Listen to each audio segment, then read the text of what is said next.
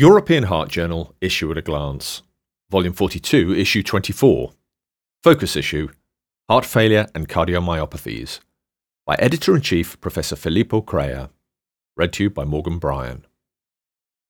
The Universal Definition of Heart Failure, Risk Prediction in Cardiogenic Shock, Artificial Intelligence in Cardiac Allograft Rejection, and the Genetics of Dilated Cardiomyopathy. This focus issue on heart failure, or HF, and cardiomyopathies contains a special article entitled The Struggle Towards a Universal Definition of Heart Failure, How to Proceed. In a first part, Johann Bauersags from the Hanover Medical School in Germany provides an introduction to the topic overall. He notes that definitions and classifications are crucial in medicine and provide the basis for proper and timely diagnosis to enable prompt, precise, and efficient therapies.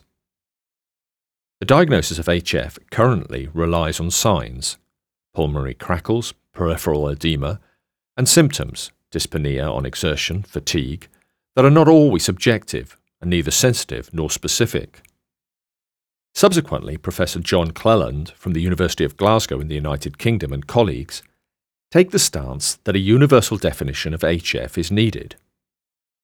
The concept for a universal definition of HF proposed by Cleland et al., comprising cardiac dysfunction, identified by imaging, and congestion, identified by natriuretic peptide measurement, provides an excellent basis for the current efforts of different heart HF societies and associations, including the HFA of the ESC, to develop a universal definition of HF that is accepted worldwide, with the goal of improving diagnosis and treatment of HF globally.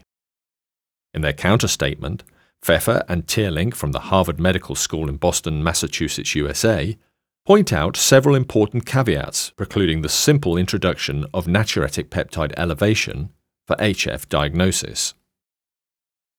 Cardiogenic shock, or CS, complicating acute myocardial infarction, or AMI, still reaches excessively high mortality rates. In a clinical research article entitled The Novel Cystatin C, Lactate, Interleukin-6, and N-terminal pro-B-type natriuretic peptide CLIP-based mortality risk score in cardiogenic shock after acute myocardial infarction, Uta Seglerek from the University Hospital in Leipzig, Germany, and colleagues aim to develop a new, easily applicable biomarker-based risk score. A biomarker-based risk score for 30-day mortality was developed from 458 patients with CS complicating AMI, included in the randomized culprit shock trial. The selection of relevant predictors and the coefficient estimation for the prognostic model were performed by a penalized multivariate logistic regression analysis. Validation was performed internally, externally, as well as externally in 163 patients with CS included in the randomized IABP SHOCK 2 trial. Blood samples were obtained at randomization. Out of 58 candidate variables, the 4 strongest predictors for 30-day mortality were included in the CLIP score: cystatin C, lactate, interleukin-6, and NT-proBNP. The score was well calibrated and yielded C statistics of 0.82 in internal validation, of 0.82 in internal-external validation, and of 0.73 in external validation. Notably, it outperformed the simplified acute physiology score 2 and IABP shock 2 risk score in prognostication, 0.82 versus 0.63 and 0.82 versus 0.76 respectively. The authors conclude that the CLIP score outperforms other clinical scores and may be useful as an early decision tool in CS. The article is accompanied by an editorial by Kurt Huber and colleagues from the Wilhelminen Hospital and Sigmund Freud University in Vienna, Austria. The authors conclude that a risk stratification based solely on biomarkers, even if these markers reflect important ongoing pathophysiological mechanisms during CS, cannot completely replace clinical judgment of experienced intensivists. Allograft rejection is a serious concern in heart transplant medicine. Though endomyocardial biopsy with histologic grading is the diagnostic standard for rejection, poor interpathologist agreement creates significant clinical uncertainty. In a clinical research article entitled, "An Automated Computational Image Analysis Pipeline for Histological Grading of Cardiac Allograft Rejection," Elliot Paster from the University of Pennsylvania, USA, and colleagues sought to demonstrate that cellular rejection grades generated via computational histologic analysis are on par with those provided by expert pathologists. The study cohort consisted of 2,476 endomyocardial biopsy slides originating from 3 major U.S. transplant centers. The Computer-Assisted Cardiac Histologic Evaluation, or CASH grader pipeline, was trained using an interpretable, biologically inspired, handcrafted feature extraction approach. From a menu of 154 quantitative histologic features relating the density and orientation of lymphocytes, myocytes, and stroma, a model was developed to reproduce the 4-grade clinical standard for cellular rejection diagnosis. CASH grader interpretations were compared with independent pathologists and the grade of record, testing for non-inferiority. Study pathologists achieved a 61% agreement with the grade of record. The CASH grader met the threshold for non-inferiority, achieving a 63% agreement with all human graders. The CASH grader demonstrated nearly identical performance in internal and external validation sets, resilience to inter-center variations in tissue processing/digitization, and significantly superior sensitivity for high-grade rejection, 74% versus 39%. Paster et al. Conclude that these results show that the CASH grader pipeline, derived using intuitive morphologic features, can provide expert quality rejection grading, performing within the range of intergrader variability seen among human pathologists.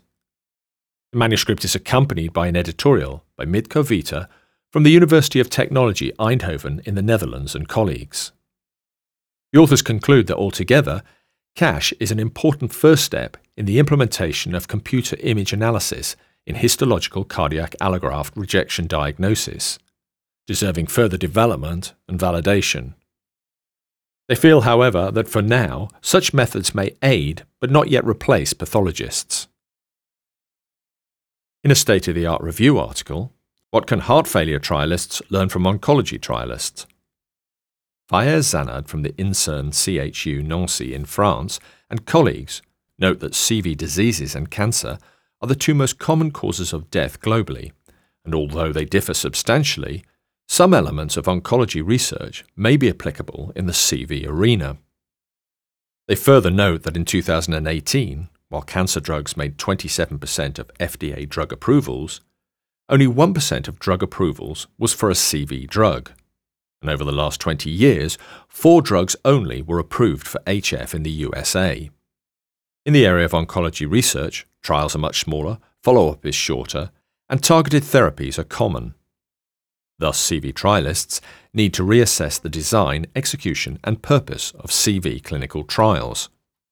The review focuses on aspects of cancer research that may be applicable to HF research, with the aim of streamlining the clinical trial process and decreasing the time and cost required to bring safe, effective treatments to patients who need them. The paper is based on discussions among clinical trialists, industry representatives, regulatory authorities, and patients, which took place at the Cardiovascular Clinical Trialist Workshop in Washington, D.C. on December 8, 2019. For more information, go to URL www.globalcvctforum.com/2019. In a second state-of-the-art review article, Understanding the Genetics of Adult-Onset Dilated Cardiomyopathy, What Clinicians Need to Know, Sanjay Prasad and colleagues from the Royal Brompton Hospital in London, United Kingdom, highlight that there is an increasing understanding of the genetic basis to dilated cardiomyopathy.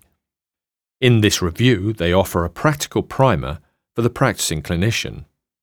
The authors aim to help all clinicians involved in the care of patients with dilated cardiomyopathy to understand the clinical relevance of the genetic basis of dilated cardiomyopathy, introduce key genetic concepts, explain which patients and families may benefit from genetic testing, which genetic tests are commonly performed, how to interpret genetic results, and the clinical application of results.